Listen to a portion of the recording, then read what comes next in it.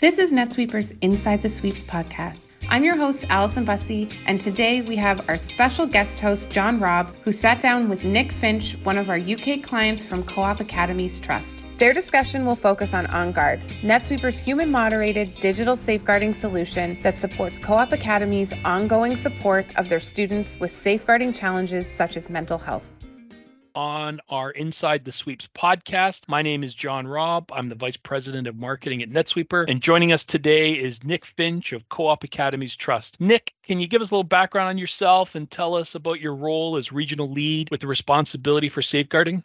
Yeah, sure. Hi, thanks for having me on. Great to be here. So I've got 18 years experience working in education sector as a teacher and safeguarding lead. Currently one of the regional leads for Co-op Academies Trust. I work alongside two other regional based colleagues and we support all of our DSLs and head teachers with all safeguarding matters across the trust. So currently we are 30 academies, but we're growing and we offer support and advice to our academies and DSLs on how to quite simply keep pupils in our care safe. Well, I can imagine if you've been involved in this for over 18 years, you have seen a change and a recognition that managing mental health or helping with mental health is an important consideration, especially as you shift in technology and more of their day-to-day is happening in a virtual or computer environment. So what kind of problems has Co-op Academies Trust identified and are trying to solve using a safeguarding solution like onGuard? Sure. I mean, COVID lockdown has accelerated everything, but really learning from home and accessing learning materials for homework and for assignment has been an upward trend in schools for a significant length of time. And remote learning is fantastic, but it also presents significant safeguarding challenges. So,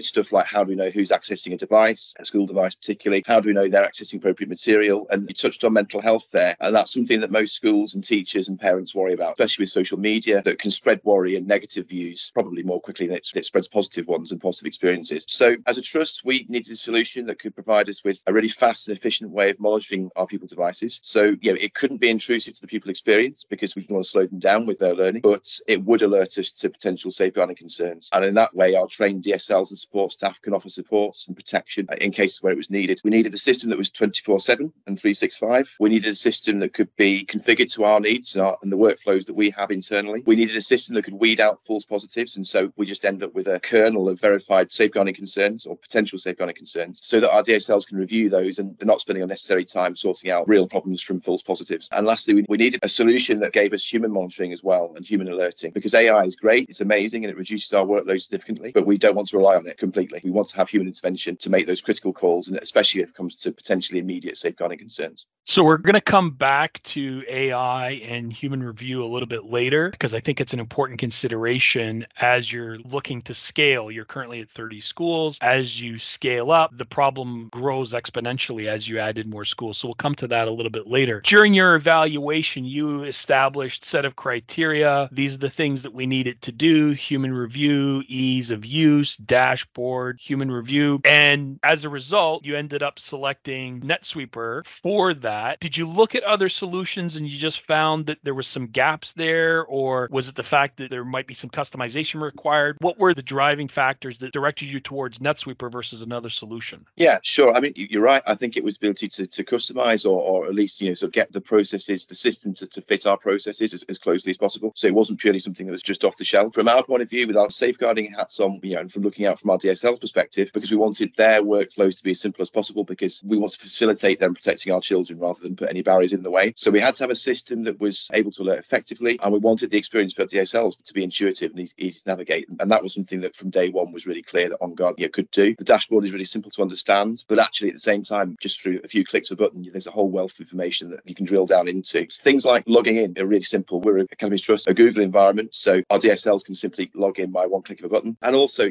we have a range of devices that our pupils use, whether that be workstations, tablets, Chromebooks, laptops, and they're working across different operating systems and applications. So we needed a complete solution that could go across multiple platforms that was easy to use, and onGuard gave us that. I know that in a previous conversation with one of your colleagues, Jim Fessy, he talked about that partnership and how important important that was for the ongoing improvement for your solution. Because even from the very beginning, your idea was, how do we make this work in our environment? So you're going to take an off-the-shelf product, and then you have to make it work in your environment based on your unique needs. And because we were a partner on this project, we were able then to help guide some of those integrations to make it more meaningful in your implementation. Now, something you just said there, which I thought was interesting, was in the beginning, when you would get an alert, there was perhaps a notion of, is it really an alert? And do we need to go and do with it? That's sort of a function of an AI-based alert where you're not always sure, is this really a genuine alert? When you add in the human review, now you're at a point where you're saying, if we get it, we need to act on it. That's what I'm seeing as I listen to you explain this to me. Do you want to expand on that a little bit and how you're perceiving that? Yeah, definitely. I think working with the human review team has been crucial, both in terms of getting reduction of those false positives. It's using the intelligence that we have and that they have to understand what's positive and what's not. But we've moved on a stage from that now, essentially. So the essential ingredient for us, I can mention this again a bit later on as well, but having the human review team is that it's great to have them there because we know that anything that's potentially an immediate safeguarding concern is picked up straight away. Our DSLs and support staff are really busy, as we all are in schools. DSLs are rarely at their desks because they tend to be dealing with incidents and supporting children and families. So it is possible that an immediate safeguarding concern that comes through as an alert is not necessarily picked up straight away if they're not at their workstation. But actually with the human review team now, that is something that can't happen. That you guys have got our telephone numbers, you've got the DSL contact numbers, emails, you've even got my details and my regional colleagues' details, and you'll call and keep calling until you get a response. So it's moved on from that being able to train the AI, so to speak, to this invaluable service whereby actually if we need to know something and it's a real red flag, we are going to get that message within minutes, certainly within an hour or so, and we can take action. So it's literally helping to protect vulnerable children. And I can think of a couple of cases that I'm personally aware of, and I know this will be replicated in other regions as well, where the pupils, we've had these sorts of alerts and the human monitoring team has given us a call about it. And actually, these individuals weren't on our radar particularly and weren't known to support services. So we've got that demonstrable evidence of safeguarding in action. And even more exciting, it's been at the preventive stage. We've stopped something from happening as opposed to having to react to it after that traumatic event's taken place. So there's a couple of things there that we might want to talk about. Is one, you're seeing the human review not just as the review part, but as an extension of your safeguarding team to give you that added layer of emphasis. If somebody isn't at their machine, they're going to get a phone call if it's a really high priority, and that's helping you address those situations faster. And you mentioned early detection, early prevention. That's part of that solution, I would imagine, that if you can get to them sooner, it's before the crisis happens, which is much harder to deal with. You want to know when it's a bullying concern, say, and then you can address it as, okay, hang on, maybe we need to find different language or however you manage that. But that's what I'm hearing you say is how you're incorporating this into your day-to-day. Do I have that about right? Yeah, absolutely. I think it's about, as you say, having that service, having that relationship with human review team, knowing and not relying on as such, but knowing that if that call comes through, then, we need to act on that. And that's invaluable to know it's there and that it works. And I think in conjunction with that as well, it's having the different categories and the priorities, 1, 2, 3 of those categories. DSLs can plan their day and their week around responding to those alerts because obviously we'd like to respond to every single alert immediately. That's not practical in reality. So what DSLs can do is respond to the most immediate concerns with immediacy and then schedule their day or their week to go through an action or delegate the other tasks as well. Prioritization is obviously key. Some alerts are more important or more timely, maybe not more important, but more timely. There's more or less time to take action on a given alert based on its priority level. And doing this early detection, early prevention, part of your process is to engage with the relevant people around the pupil, whether it's teachers, staff, or their parents. Have you been engaged with parents and had some feedback on them? And what has that response been like? Yeah, absolutely. So if I think about the couple of examples which I touched on before, so they were immediate safeguarding concerns, they were related to mental health or poor mental health, potential suicide or suicidal ideation. And this was with regards to a couple of pupils who actually hadn't met any of our thresholds previously and were going through a tough time and were therefore, looking for information on the internet, support services or other searches, which in some way alerted us to the fact there could be a concern there. So that was followed up in the correct way. And indeed, there was an underlying concern and reasons for that. So to answer your question in terms of working with parents or notifying parents, that was really, really crucial for us because, clearly we support the child first, but then the parent needs to know. So straight away, as soon as possible, parents were alerted. To be honest with you, their reaction has been why we do this job. They wouldn't have known either. They were so appreciative of that support that they received and the information they received. The two academies involved were able to work with those children, those families to put support in place. So glad to say it's been a happy ending for both. And I don't think you can really sort of put a better perspective on things than that, really. So yeah, the parents have just been over the moon, as have we, that the system's worked. That's why we do this, right? We're doing this in order to make sure that everybody gets the education they need and gets the help that they need. And here's a concrete example where there was some issues. It was clearly identified, the proper people were engaged, and we went from a potential crisis to receiving the help that people need. The parents are included in part of that process. And you touched on something there very briefly that I think is important to remember. So much of the day-to-day for pupils now is online. And online is essentially quiet. You don't hear it, right? When kids are out on the playground and they're bullying each other, you can see it, you can hear it, it's easy to identify, and you can do something about it. When those behaviors happen online, it's really hard to identify that. And you said the parents didn't know, not because they weren't being good parents, that stuff happens in a place that they don't see. Absolutely, yeah, and for a reason, because the children themselves didn't want the parents to know. They weren't in a good place and weren't necessarily thinking in the best way to keep themselves safe. And that's no criticism of those pupils or the parents either, as you say. But yeah, these things, online behaviour can go unnoticed, can't it? And that's sometimes the attraction of it. I think the other thing that's really, really interesting to point out is that with online activity that can be monitored and tracked, you're particularly using something like the onGuard dashboard, it brings out themes for us that we would probably have known about, but we can actually put numbers to it. So I'm thinking of a recent trend. It's probably a global trend, but it's certainly something that's trending in the UK recently, which is around misogyny and various sort of misogynistic websites and influencers, etc., who may be around. And that is something which onGuard is picking up. When pupils perhaps they've signed up to an email newsletter they wouldn't necessarily have known they would have done otherwise, or they're searching for certain types of information related to this activity on the internet. And and very often it can be out of academic curiosity as opposed to anything untoward, but nonetheless it gives us a picture of actually how widespread these things can be. And so in the past, where we might have known and suspected it was going on, what we can actually see is how prevalent it is. And therefore, the academies that are affected by it the most can put things in place to support their pupils and put education programs in place to think about these things in the right way. And that's been really, really interesting and really, really useful. Something I hear you talking about is the fact that there are sometimes online behaviors that in isolation may not be perceived as being something that you need to deal with in a broader sense. A visit or a view or an activity is different than a series of visits, views spread across multiple people that lead you to believe,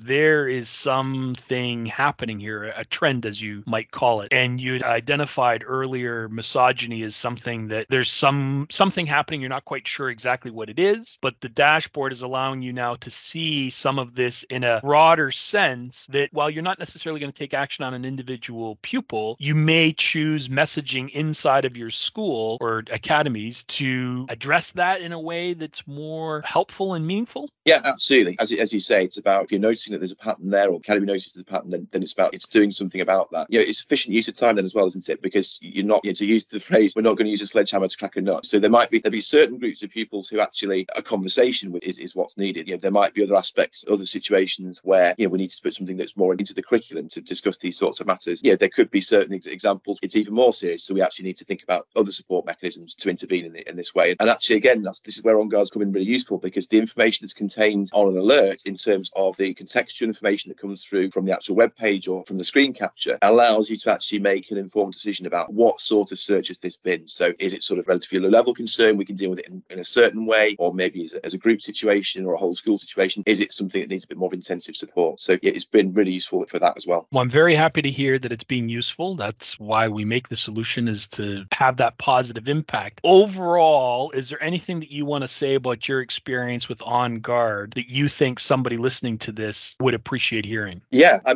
guess a couple of things, more than a couple. So with my own regional lead trust perspective I like the ability that I can see all of my onGuard data across the trust in one dashboard. So I've got oversight of all those academies if I want to have it. More importantly than that, I think on a daily basis, I can actually offer support. Myself and my colleagues can offer support to DSLs. We're seeing the same information as they have. So that facilitates working together so much more. We can even provide cover for each other. So if it's the school holidays, for example, someone like myself as a regional lead would tend to be the point of contact for an onGuard for the human review team, for example. That's been really useful. From a teacher's perspective, teachers have a duty of care and responsibility to safeguard their pupils. That stands to reason. But teachers want to teach. They want to impart knowledge and learning on their pupils from the start of the day till when they go home in the afternoon. And I think knowing that onGuard is in place, along with associated other web filtering platform that we use, it means actually the teachers have got one less thing to worry about. So they don't have to worry about as much about child protection. They know that onGuard's got their backs, the DSL's got their backs, and actually they can concentrate on what they're there to do or want to do, which is to teach. And I think that's really important. From a trust perspective as well, I think it's been a pleasure to work with onGuard from day one, been entirely responsive to our needs. And that's from scoping out initially what we wanted through to the implementation side of things, and then to the business as usual model that we've got now. Technical support has always been on hand. I'm glad to say we've not needed technical support too often, but when they have been needed, it's been really, really quick to respond, and possibly the friendliest bunch of people in North America and Europe to deal with. And same for the human review team, dedicated, approachable, really professional. I mean, some of the guys, they support the wrong soccer teams, but we'll gloss over that. It's just been really good to deal with and really positive experience. So as we wrap up, this information has been super helpful. Really appreciate it. Thank you very much. Is there anything like a recommendation, like a single kind of thing that you would say to somebody that's considering onGuard that they should be thinking about? I think it's about getting a system that works for your academy or for your trust. One of those needs. I think for us, we need something that was dependable and robust. And on top of that, and this has been essential, we've talked about it a few times today, having that human review team in place to really get the system working for us, giving us that confidence that the alerts coming through are, we need to deal with those. And then obviously in terms of the actual, the most serious potential alerts, getting those phone calls and getting people onto taking action straight away has been amazing. And there's at least two, but there are plenty more examples where we've actually made a real demonstrable impact on children's safeguarding and children's safety. And that's what it's all about. So get a system in place that does those things simply, robustly, and then that's exactly what onGuard does. Well, that's really great. And I will add in something that we learned in another conversation we had around mental health. And it's when people do find themselves in those situations, there's frequently an invitation to help. And onGuard provides access to that invitation vis-a-vis the visit to a certain website or some type of a thing that they're writing online. And that becomes that invitation to help. And you then your team takes over and gets the pupil the help that they need. And that's definitely a good thing. I'm glad that Co-op Academies Trust has people like you on board to help their pupils get the help that they need, because we know that it's not always easy. And finding a way to make it easier is probably a good thing. So thank you very much, Nick. I really appreciate it. And let's keep helping the pupils have a better chance at a good education. Absolutely. I really appreciate your time. And thanks for having me. Cheers. Cheers. Thank you for tuning into this episode of Inside the Sweeps. If you want to hear more, check out our previous episodes on Spotify or Google Podcasts and hit subscribe. Stay up to date on all news related to NetSweeper. Head over to our website, netsweeper.com, or give us a follow on any of our social platforms. You can find us on LinkedIn, Twitter, and Facebook. Once again, thank you for listening. Until next time.